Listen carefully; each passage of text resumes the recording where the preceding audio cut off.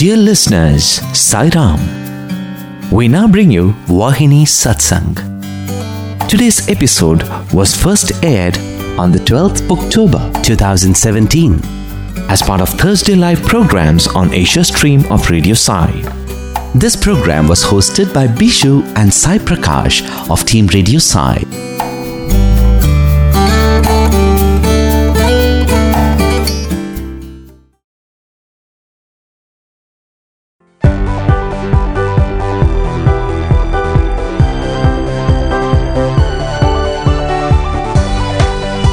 Tune into Sai. Spend the day with Sai. From 6 a.m. to 9:30 p.m. on Radio Sai Thursday Live.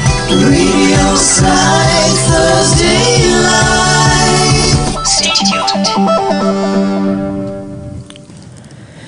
Saram, dear listeners, and welcome once again to Vahini Satsangh. I'm Team Radio Sai's Bishu, and as always, along with me is Sai Prakash. And today, as we begin to discuss the 13th chapter of Prema Vahini, Bhagawan graciously has sent to the studios Professor Venkatraman. In fact, there cannot be anyone better than him to dilate on what Bhagawan is saying in this chapter, because he's talking about the progress man has made today in terms of his knowledge of what is happening around him and the advances in technology. But this whole process, unfortunately, has not given man the much sought after and elusive element that every person craves for, which is peace. So where has man gone wrong? Where should he look for peace? Well, these are some of the aspects we will request Professor Venkatraman to discuss with us today in this last session of Thursday Live, coming to you straight from the studios of Radio Sai.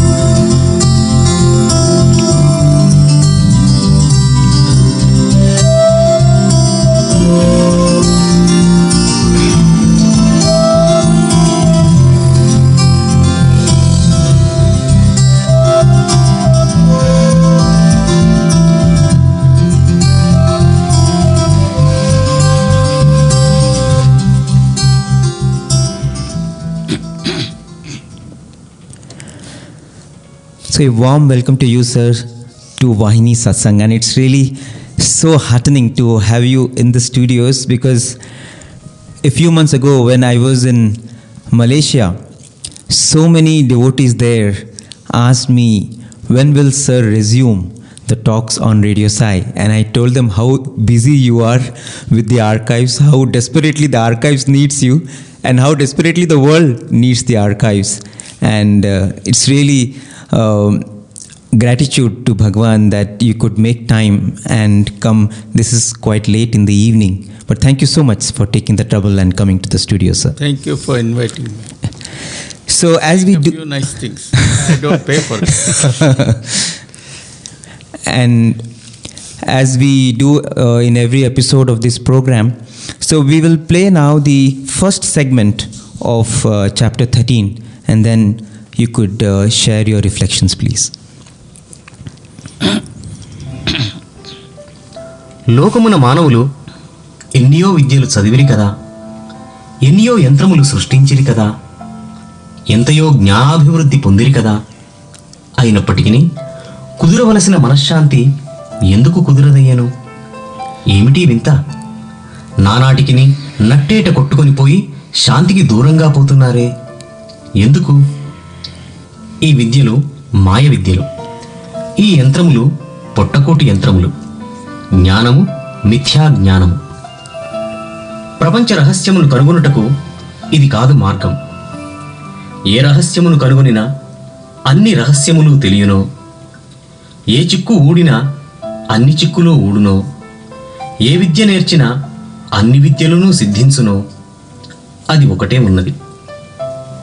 చెట్టును కొట్టదలచిన వారు తల్లివేరు తెగవేయవలెను కాని ఆకులు తీసివేయనారంభించిన ఎంతకాలమని? పోని అంతయు తీసివేసినను ఏమి లాభం? అట్టి మూలాధారమైనదేదో వేద ఋషులు కనిపెట్టియే ఉన్నారు. అట్టి వేద ఋషులు మనవారైనను మనవారని చెప్పుకొనుటకు కూడా ఈనాడు భారతీయులు సిగ్గుపడుతున్నారు. In the world today, doesn't man learn about several subjects? Hasn't man invented many machines? Hasn't he progressed in such knowledge? In spite of all this, why hasn't man secured the expected mental peace? Isn't this a matter of surprise? Day by day, man is actually swept away from peace. Why? All this learning is delusory knowledge. All these machines will help only in securing livelihood. This is false knowledge.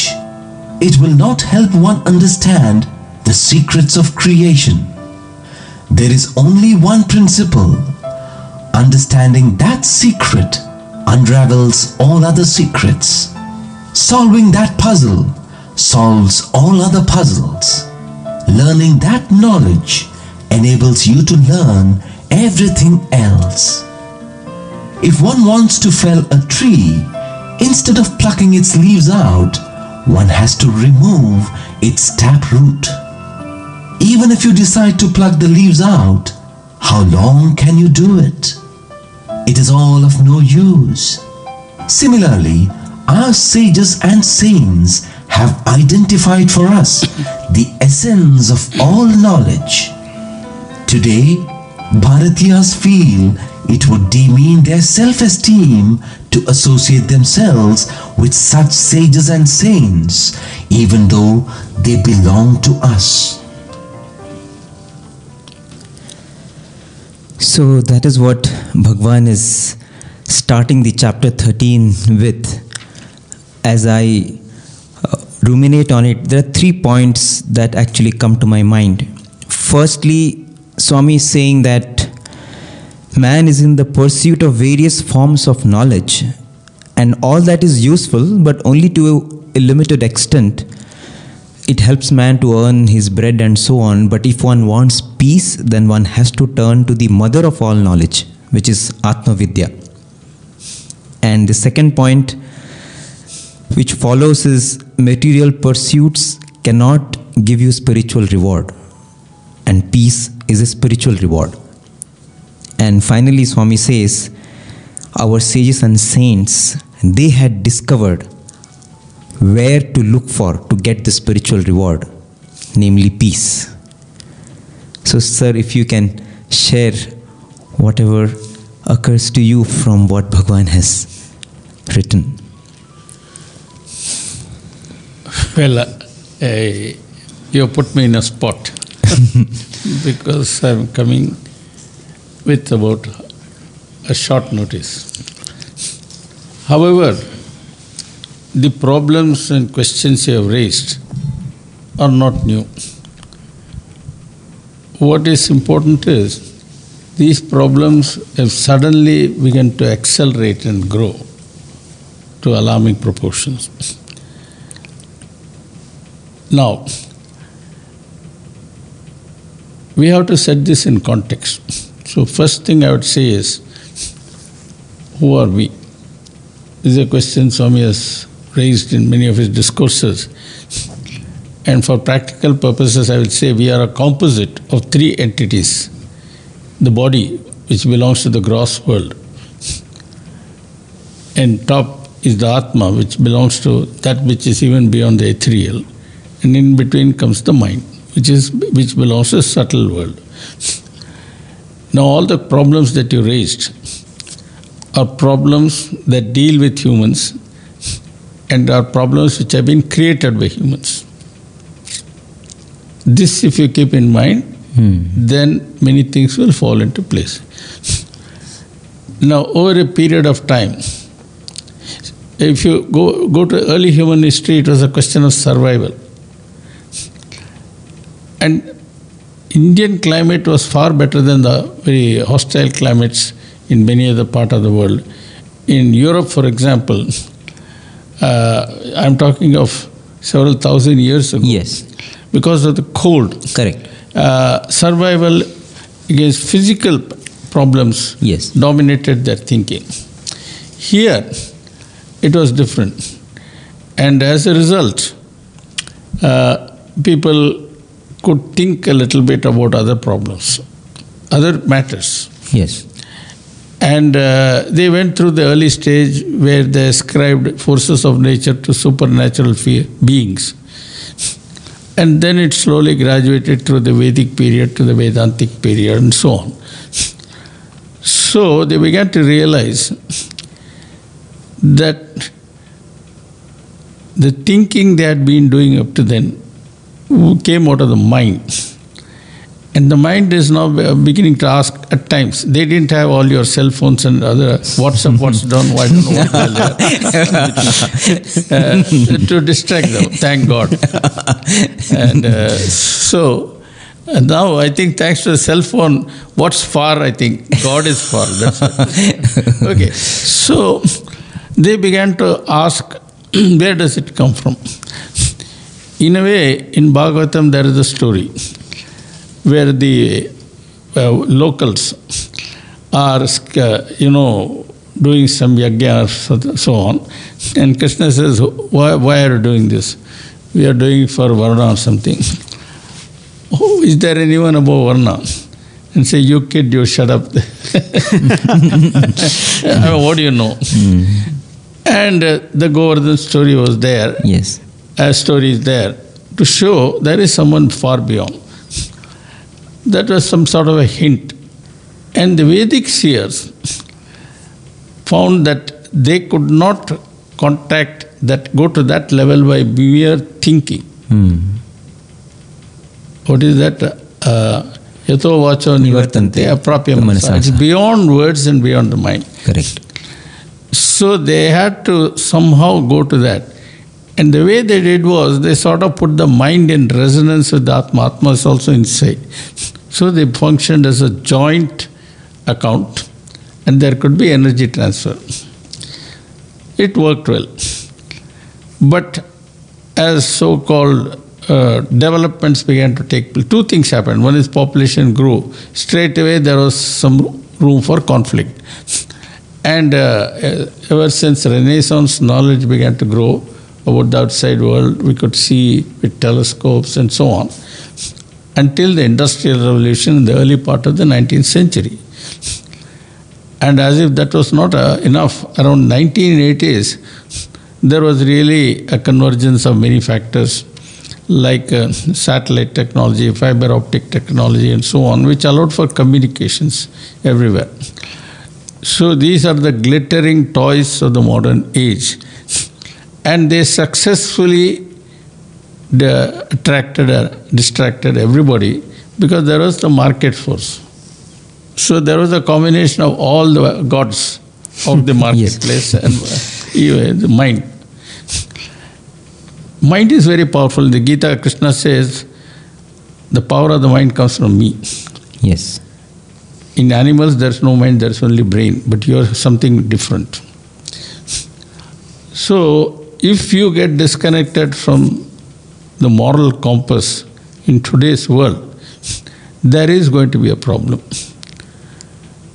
And what Swami is trying to tell you is, how much are you going to spend, how long are you going to spend time on these gadgets? They are going to drown you.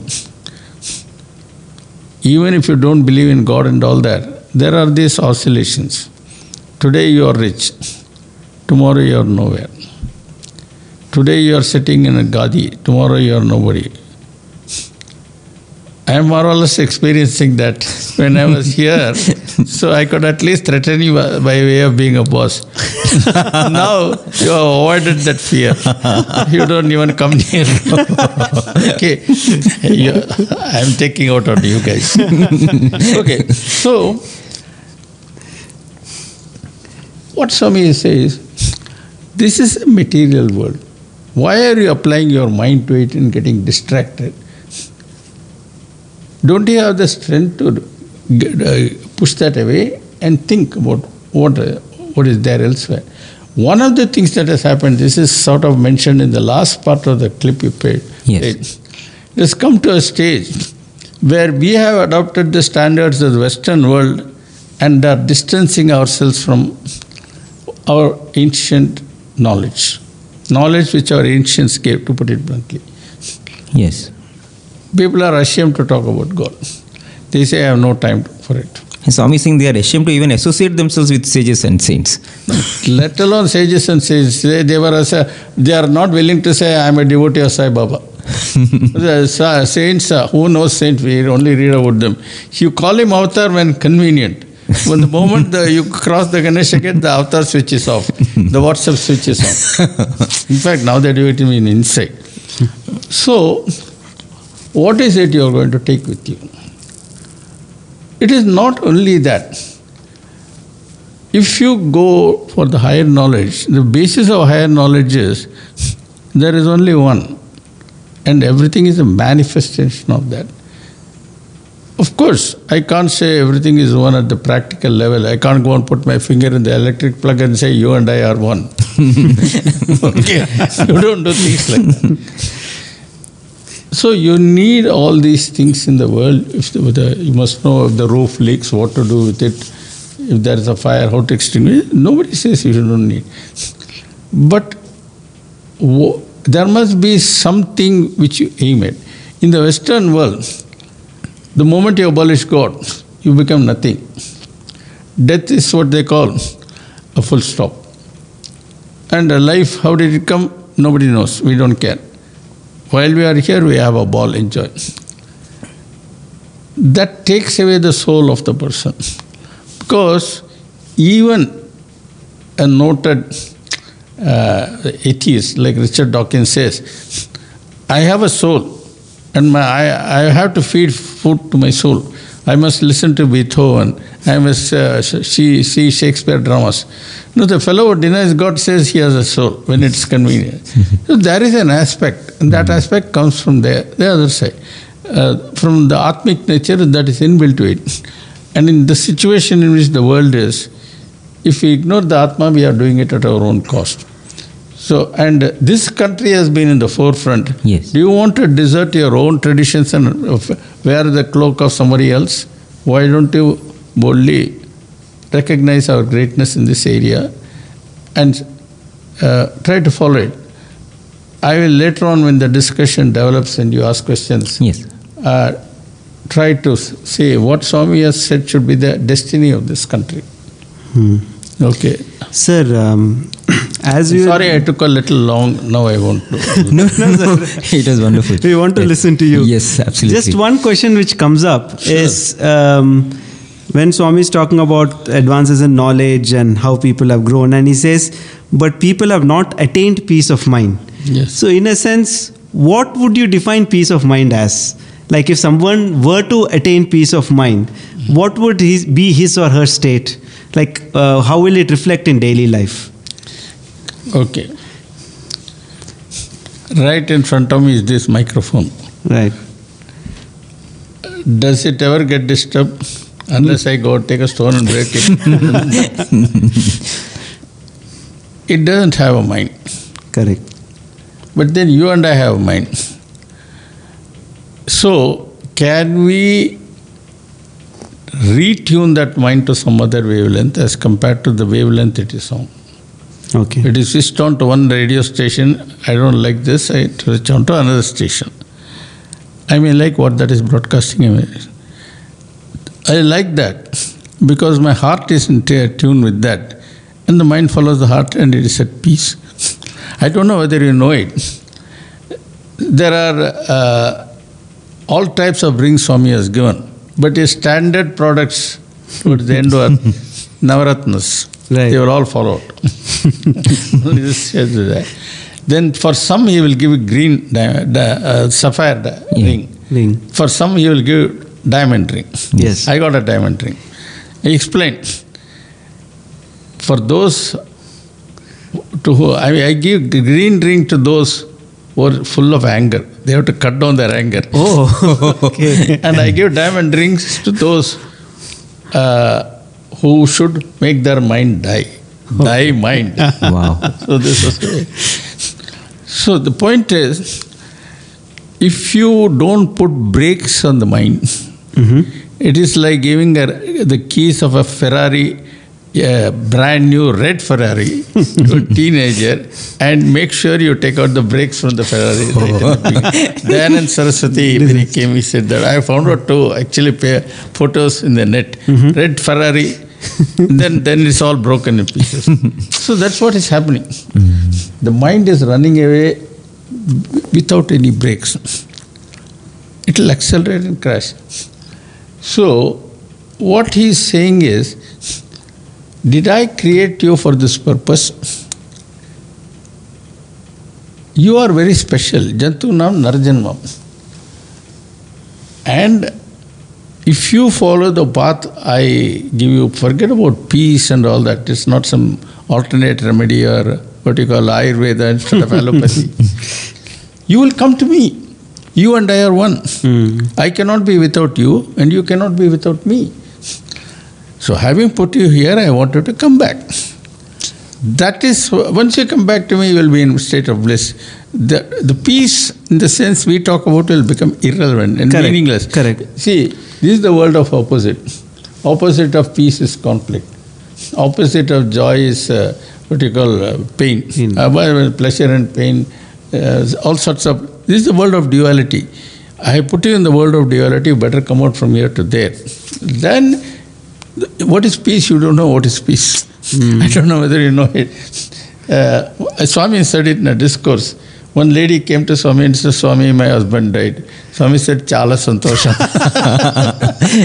He said, what do you mean? I'm telling you my husband died. You are saying Chala Santosham. If I were there, I would have made a mischievous remark. But instead of that, Swami, I'm always happy. I'm always in a state of ananda. I don't know how to be unhappy. Swami has often said that Krishna said similar things. So, our destiny is to go back to God. And all the other things are what you call procedures, protocol. Do you take, go to Vodafone or Airtel? There are different means of going there. But coming back to me is the most important thing. And once we forget that, not only will we personally feel the loss of peace and all that, we can create a lot of problems in the world. That is the most important thing. I don't know whether you get the hint of... Definitely, sir. Well, then it also raises the other question. If this sort of identification with our true self is vital and it is very important, then when Swami says that even Indians are not able to associate, not feeling like associating with the ancient and this ancient wisdom, why is it that there has been this change? What is fascinating us with the Western culture, if I may call it so? See, we call it Western culture because it came from there. Right. But actually, long before Western culture, there were distractions. Okay. See, marketing distraction becomes an industry. That's it. So, there are two targets. You target the body, but you do it via the mind. Because body, I can't advertise to the body. I have to advertise to you, and you tell the body, look, I want to drink. But the target is the body. This food is very good. It will reduce 50 pounds in 5 days. It's a lot of baloney. By eating more food. I mean, this is ridiculous. They send you all things. You can eat ice cream without getting fat.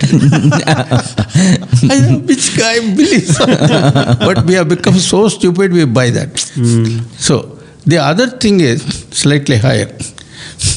You entice the mind and make it do things that will give control of the mind, control over people to the mind in various ways. Okay. See, I buy property, then I feel I am great. I own you. You have to do what I say. Okay. Many people go to politics to serve, but other people go to say, I mean, there it's not a question of wealth. Even if you have a lot of money, the control I hold. Power, yes. I can make you dance to my tunes. So that is more dangerous because one man can affect a lot. The classic example is Hitler. Correct. I mean, he controlled the destiny of so many people. Like led to the Second World War, in which 50 million people died. So that is what is dangerous. Rakshasam. That's what Rakshasam is. And they are very clever. So that is why you see in the Puranas, the Hiranyakashipu asked for a boon, thinking he's very clever. And he leaves at the vulnerable spot for Narayana to come and attack him. Same with Ravana. Correct. So, that is the fallacy. You are deluded by your own mind so that you get destroyed. In fact, as you are mentioning this, something very beautiful comes to mind. One of those days, I just happened to see a video of one of the Trai sessions. And Swami is explaining, I am not speaking to you all. I am speaking to your minds. He says, I am not speaking to your bodies. And when I say be steady, it's not your bodies I am looking at.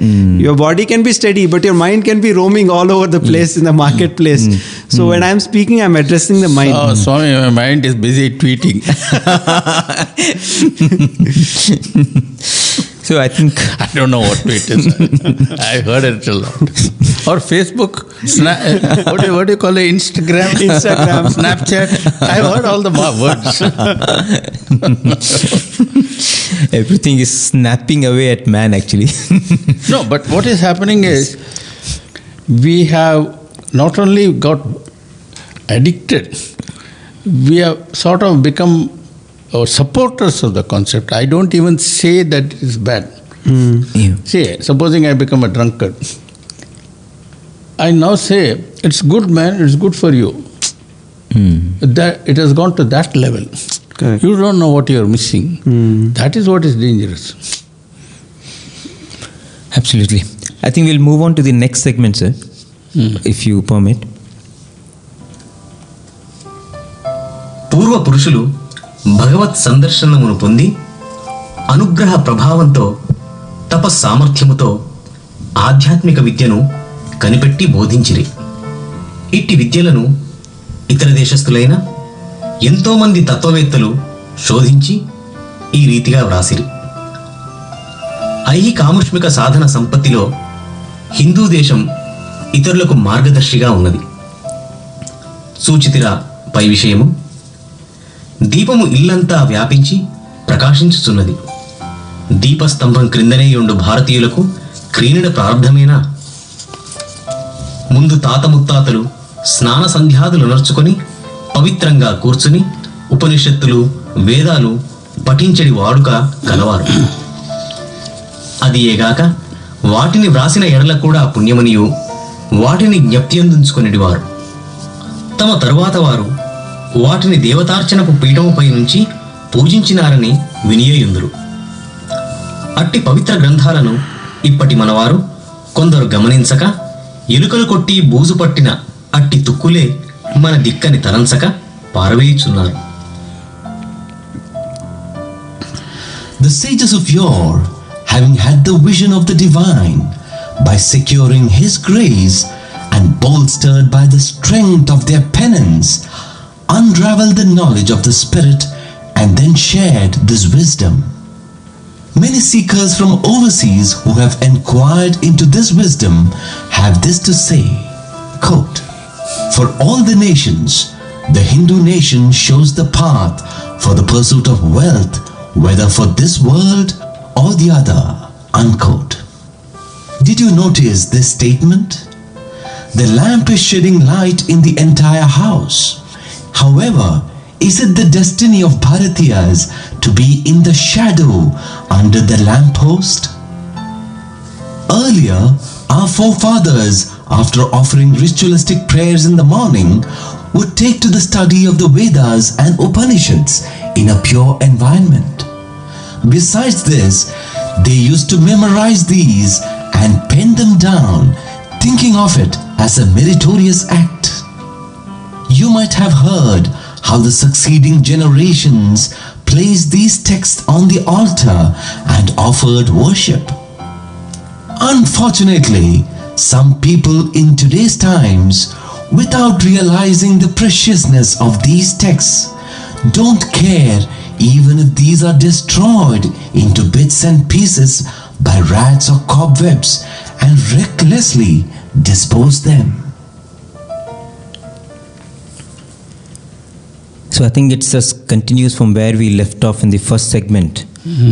And Bhagawan is saying how Bharat has been the treasure trove of this knowledge of the spirit, and how the current generation unfortunately is not only paying little attention to it, but in ignorance is actually disregarding it. Isn't it, sir? Yeah, that is all right. That's only an observation. Yeah. What is your point? Yeah. So, I think when I think about the sages and saints of yore, and the knowledge of gained in the current times, one thing that comes to my mind is, which is also sort of reflected in the first segment, the scientists of today spend a lot of time, energy building this huge laboratories. So you have billions of dollars spent, and you have a fantastic, spectacular experiments done in these huge scientific laboratories. But our sages and saints, they spent billions of hours just going within, and they were able to get those secrets. I mean, it is experimentation versus intuition. They were able to get all those that knowledge. It's not intuition. It is communion with the divine. No, anyway, whatever. What's your point? Yeah. So here, what Bhagavan, one thing that occurs to me is, Bhagavan is saying here how today man is seeking this knowledge outside, but all this knowledge was there without sages and saints. And the current generation has no clue about that, and that's why they disregard that. Okay. You have any point on that? Because I want to give a comprehensive answer to this. Yes, sir. Taking the hint from what you had said previously, you had mentioned that in India things were more settled down in terms of lifestyle and in terms of problems. No, basically the weather was and so that was more conducive for introspection, and it was more conducive for people to go within and spend time on contemplation. And that's how they were able to gain this secret knowledge. But the thing is, yes, they did not occupy their time with trivialities. Absolutely. The tribals remained as tribals. Here they asked questions. There was a thirst for knowledge. And they came up to a point. Then they came to a bottleneck. So we have given portfolios to all ministers. Indra, you do this. Chandra, you do this. You do this and all that. Now where is the boss? Is there a boss? If so, what is his nature? That is where they broke the barrier. And then there is something beyond all this from which we came, but we don't know what it is. There's also another point. And they said we will experience it. Yes, go ahead. Just to interrupt, I thought there was also this very important element of division of labor in a sense in society, because unless the pursuit of excellence is given importance in a society and it's regarded in high regard, otherwise they won't have support. Like for example, if the Brahmins and the sages were meant to contemplate and worship and find the secret spiritual truths, they should be supported by somebody else. That is a point, but I can deal with that without bringing in humans and excellence and all that. Okay. First of all, there is a lot of what you call war against science. Now, if you really believe we should do like the ancients, first thing is we have to wind up radio sci. No, that's true, correct. I mean, I don't want what you call Hyde Park comments. Correct. This is a different age, and we have to live somewhat differently. Even Gandhi, after a lot No, I think we are not. No, wait a minute. Let us not get into that argument. Yeah. We have come this far, and let us not trash science. Without science, you would not have concentrated drugs and all that. Yes, correct. It's only a thing of appreciating what was there in the past. There is no way. The times have changed. You cannot do this. But there are ways of what I call drawing attention to this. Yes. And I will illustrate it by considering a very frightening issue, which is in fact right now exercising the minds of many people. The confrontation between the United States and North Korea with the possibility of a nuclear war. I have lived through the Cuban crisis, missile crisis in 1963, when it was a very different kind of crisis.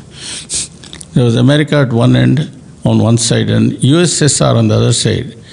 They had missiles with hydrogen bombs. These people had. You go and read about the Cuban missile crisis. In fact, I used to see the newspapers every morning. It was frightening. I'm going to that.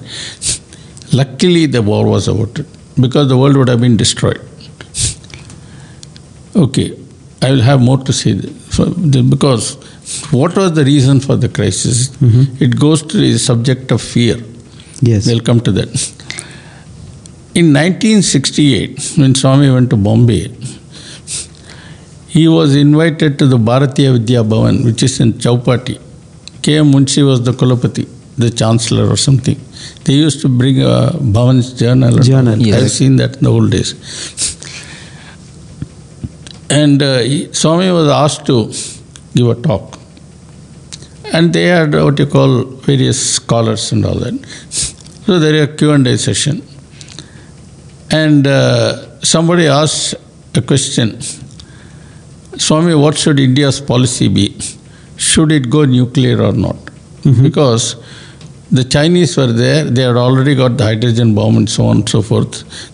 And there was America, here was India talking of Panchashil and stuff like that. That looked like irrelevant nonsense. Okay? That is a valid point. What do you do? I mean, to fight the Mahabharata war, Arjuna went to Shiva and got all the... Yes, Pashpatastra and everything. There was no Amazon, otherwise he would have got it. Okay, he had to personally go and bring it. Okay, so these things are a fact of life. And Swami did not answer that question directly. This is one of the most important statements by Swami that are stuck in my mind for the simple reason it is a direct reference to nuclear weapons. And I've lived in that world because of my past. Not that I had anything to do with weapons, but nuclear energy could be used for peace via reactors and for bomb. Yes. And this was a genuine matter for India in terms of survival. And Swami said, among the Pandavas, Bhima was a tough guy. He could beat up anybody with bare hands and tear him apart. Arjuna was intelligent and he was a very skilled warrior, archer and all that. But both of them bowed to Yudhishthira, Dharmaputra. Dharmaputra was not good in anything except gambling. Okay, and that too poor. Poor gambler. But luckily Swami did not say that. I hope he will forgive me for saying that. No, I admire the Yudhishthira quite a lot, especially when it comes to Mahabharata, Yaksha Pariksha and all that. But what he said was, he had the moral authority of Dharma. So power bowed down to him, skill bowed down to him. And then comes the punchline.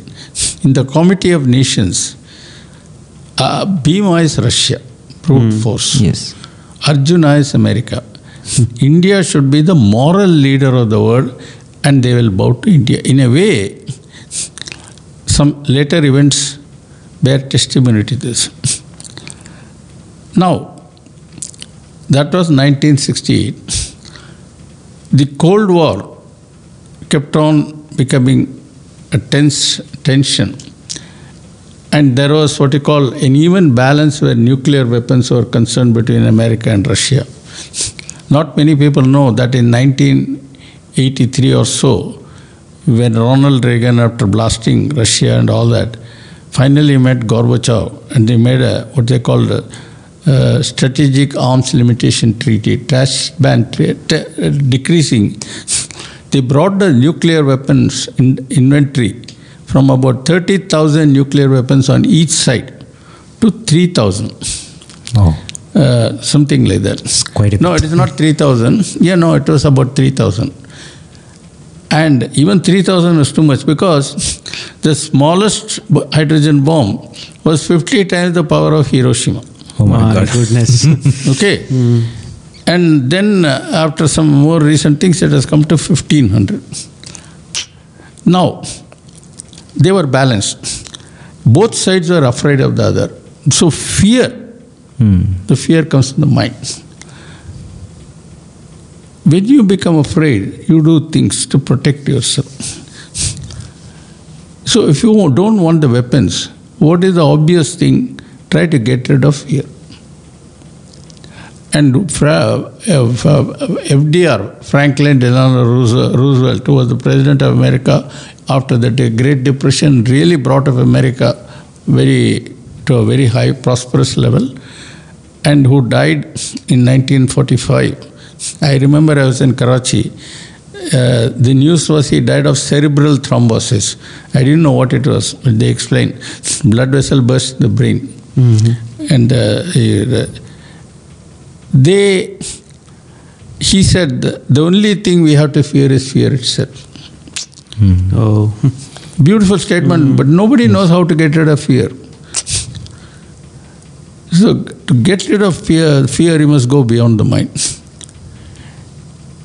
And now we are unnecessarily trying to die of fear about the nuclear war. All sorts of things are being said right now. Yes. But now India has also got such weapons for its own rational reasons, and there's a big dilemma. Some years ago, when Rajiv Gandhi was the Prime Minister, every Prime Minister goes to the United Nations every year, there's a General Assembly. He made a speech.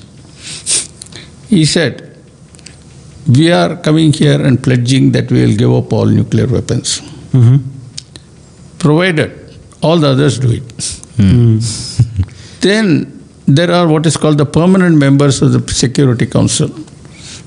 US, now USSR, now Russia, England, France, and China. So they said, we will keep our nuclear weapons, you give up everything. So it's one rule for me and another rule. Father says to son, see, I've got all the bad habits, but you be a saint. It's not good for you. I mean, who will accept that? So we have come to this kind of a ridiculous situation where we have become slave to some kind of a fear or the other. Some people are afraid of death. Some people, I've got all this property, will I lose it tomorrow? I have started this venture, will somebody else invent something else and I go out? So this is happening. This is what they call creative destruction. And it happens in technology all the time. So why do we have to have too much of this? For example, there is one moral issue right now which I will mention, and so that you can take to the next point. Till now we were afraid somebody else will take my job. Now machines have come to a stage, thanks to AI, they may take our jobs and we will feel without a soul. Car says, I will drive myself. So this question was raised by Gandhiji himself. When it comes to a stage where machines rob man of his purpose in life, then I am against machines. First he was against all machines, then he realized he cannot address the public without a loudspeaker, so he could not travel without a train, so but he said, thus far and no further. So, do we pay attention to that? Everybody says, you buy this, technology will solve problems. I see all that. Technology doesn't solve problems. As somebody said, mind is very good at doing things which does not involve itself. Problem from outside, mind will handle very well. Smallpox. Man said abolish smallpox, mind did it. Moon. Man said, oh mind, give me a way of going to the moon, it did it. Man says, mind, I'm angry, you find a way of getting rid of anger. So he says, you drink, you will lose it.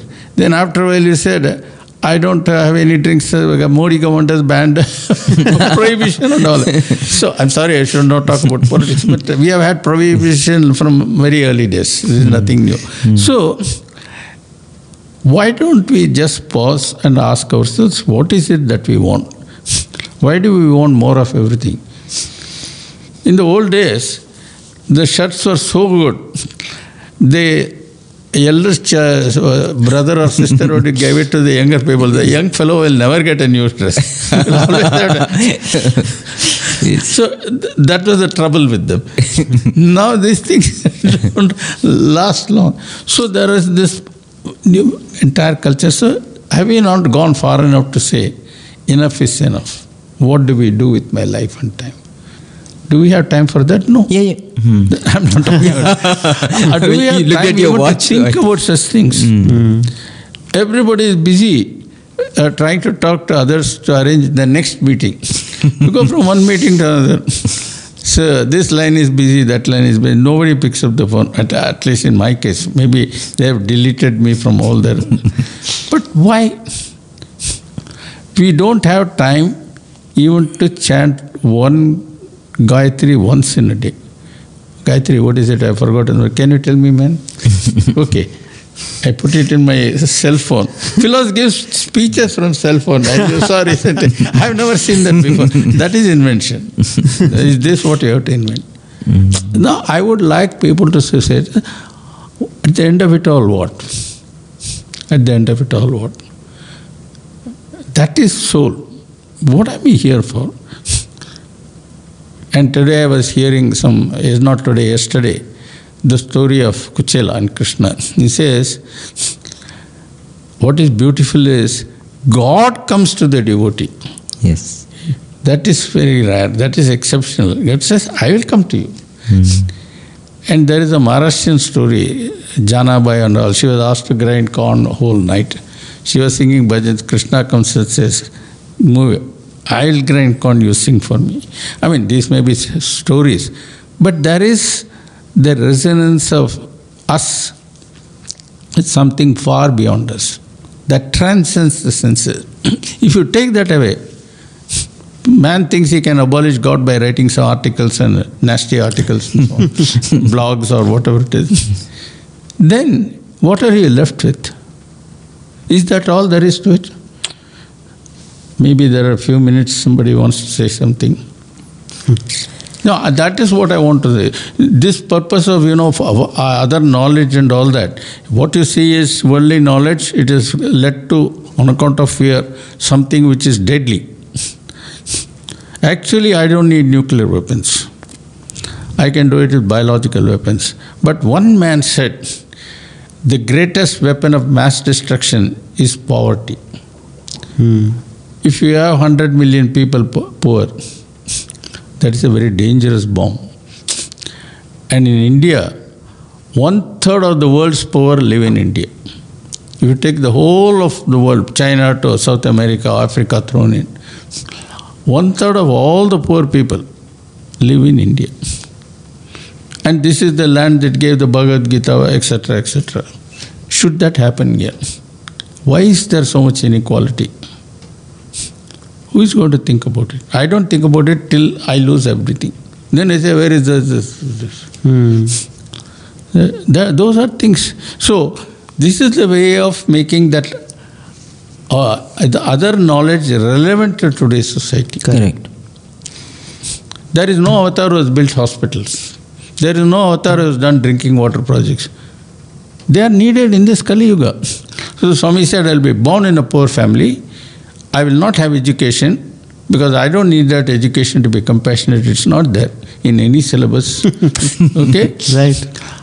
And he did it. We don't talk about it that way. Swami came, he did water project. Swami said, this nothing of the sort. He said, by willpower, I'll make this place a much better place. In fact, in that 1965 discourse, he says, 65th birthday, not 1965, 1990. People said, Swami, you can't build it here, it's nobody. He says, unless I build it in a village, poor people will not get anything. If they go to the towns, they don't even give them color water. That's what Color he said. Neela And today, thanks to that, you have dentists outside, massage walas there, orthopedics are there, all sorts of fellows are there. So this is the way it grows. Wow. In fact, as you're talking about the hospital, I just remembered some time back I was talking to Mr. Jayant Bose, who is the son of Brigadier Bose, who was involved in the construction of the hospital. And so he was saying that after he took over, when he looked at all the drawings and all the stipulations that Swami had placed for building the hospital, he went to Swami and said, Swami, the flooring of the hospital, it need not be, that granite stone and all that. That we can make it, normal. We need not spend so much. And anyway, the people who are going to come will be of weaker sections of society. So why don't we save cost on that? And Swami said, I want that every person who comes to the hospital, especially people of weaker sections, they should feel that they are stepping into a palace. They have to get that experience. What is more important is, at the time, he had bodily problems. He was said, Swami will take you here and there. Said, I am going to my hospital. If it is good for that fellow, it's good for me. That was a conscious, deliberate suggestion, because a lot of efforts were made to take him by air ambulance to place X and all that. He said no. And so that was principle, integrity, concern for others. That is what our culture is known for. That is gone now. That's what I am trying to say. Yes. So we can't talk about rishis. What is the essence of what Rishi said? How does it operate on today's world? That is my point. Otherwise, we have no business. Yes. As you always talk about bringing together knowledge and compassion. That is what is the essence. See, the point is, as Weisskopf, whom you are quoting, said, compassion without knowledge is ineffective. If a farmer is compassionate, what can he do? He can give water to two people or something like that. But knowledge without compassion is inhuman. Yes. Knowledge without compassion can lead to all kinds of exploitation. So that bishop said, poverty is enough to kill you. You don't need bombs. Okay. Yes. So how many people realize that? What Swami said was, you need both. Compassion comes from the heart, knowledge comes from the mind. Let them join together. I mean, this is like a zip. You can't have a one-sided zip, whether it's the left zip or the right zip. You need both. Just as you cannot have a DNA without two strands. Yes. Okay, temporarily you can take it off, bring in messenger RNA and all that. At the end of the day, you need a DNA. They must mesh here. Correct. Huh? Will you buy a zip coat with only one side? That's a beautiful example, sir. No, that's it. So he said secular and all this business is a line you're drawing. Yes. If you go fly in a spacecraft, you don't see any boundaries. Yes. You don't see any boundary between Canada and United States. Somewhere there are rivers, so they make a boundary where there are rivers. So this side of the river is one country. Those are natural boundaries. If rivers change the course, then those problems arise. So the birds don't have any boundaries, snakes don't have any boundaries, rats don't have any boundaries. So it is we who draw a boundary. Sometimes it is necessary for practical purposes. But at a certain level, you and I are one. Yes. And if I change my life to that angle, first thing I will do is stop complaining about others. Don't talk about what that fellow is. Why don't you bother about what you can do? Those are important questions. Wonderful. Thank you so much, sir. I think we have now discussed the first two segments of chapter 13, and I request if you can join us in the subsequent segments as we discuss the chapter 13. It would be really a blessing to have you for this Prema Vahini Satsangh. There was a famous politician who was very silent. He never said anything. If you went to him with anything, he will say, Parkalam. That means let us see. Yeah, let us pray and see what Bhagawan has in store. I have no difficulty at this time. Oh, wonderful, sir. Except that right now I am going through a lot of work-related pressure, the tensions. Yes. And everything has to be work done, and once that is over, I am eagerly looking forward to birthday, not because it's Swami's birthday, because I have been promised moksha on that day. You'll have more time for Radio Sai. That's what I think. Wonderful, sir. Okay. Thank you so much. Thank you very much, Thank you, Sairam. So, dear listeners, with that, it's time to wind up. Today, if you were listening to our programs, you might have heard new signature tunes that we had for all the segments of Thursday Live. So, we are in the process of giving a complete musical makeover to Radio Sai. So, please do send us your feedback about what you feel about what you heard today. Is it fresh? Is it interesting? Would you like something different? Because we are going to continuously work on it in the next few weeks, so that by birthday we have Radio Sai sounding very different, very fresh. That would be our offering to Bhagawan, apart from something else also which is planned, which we'll reveal to you in the weeks to come. So thank you so much for being with us, and as always, you can write to us. Our email is listener@radiosai.org. Let us keep our focus on Him, so that we feel Him in every pore of our being, and He guides us in our every thought, word and deed. Thank you so much. Sairam.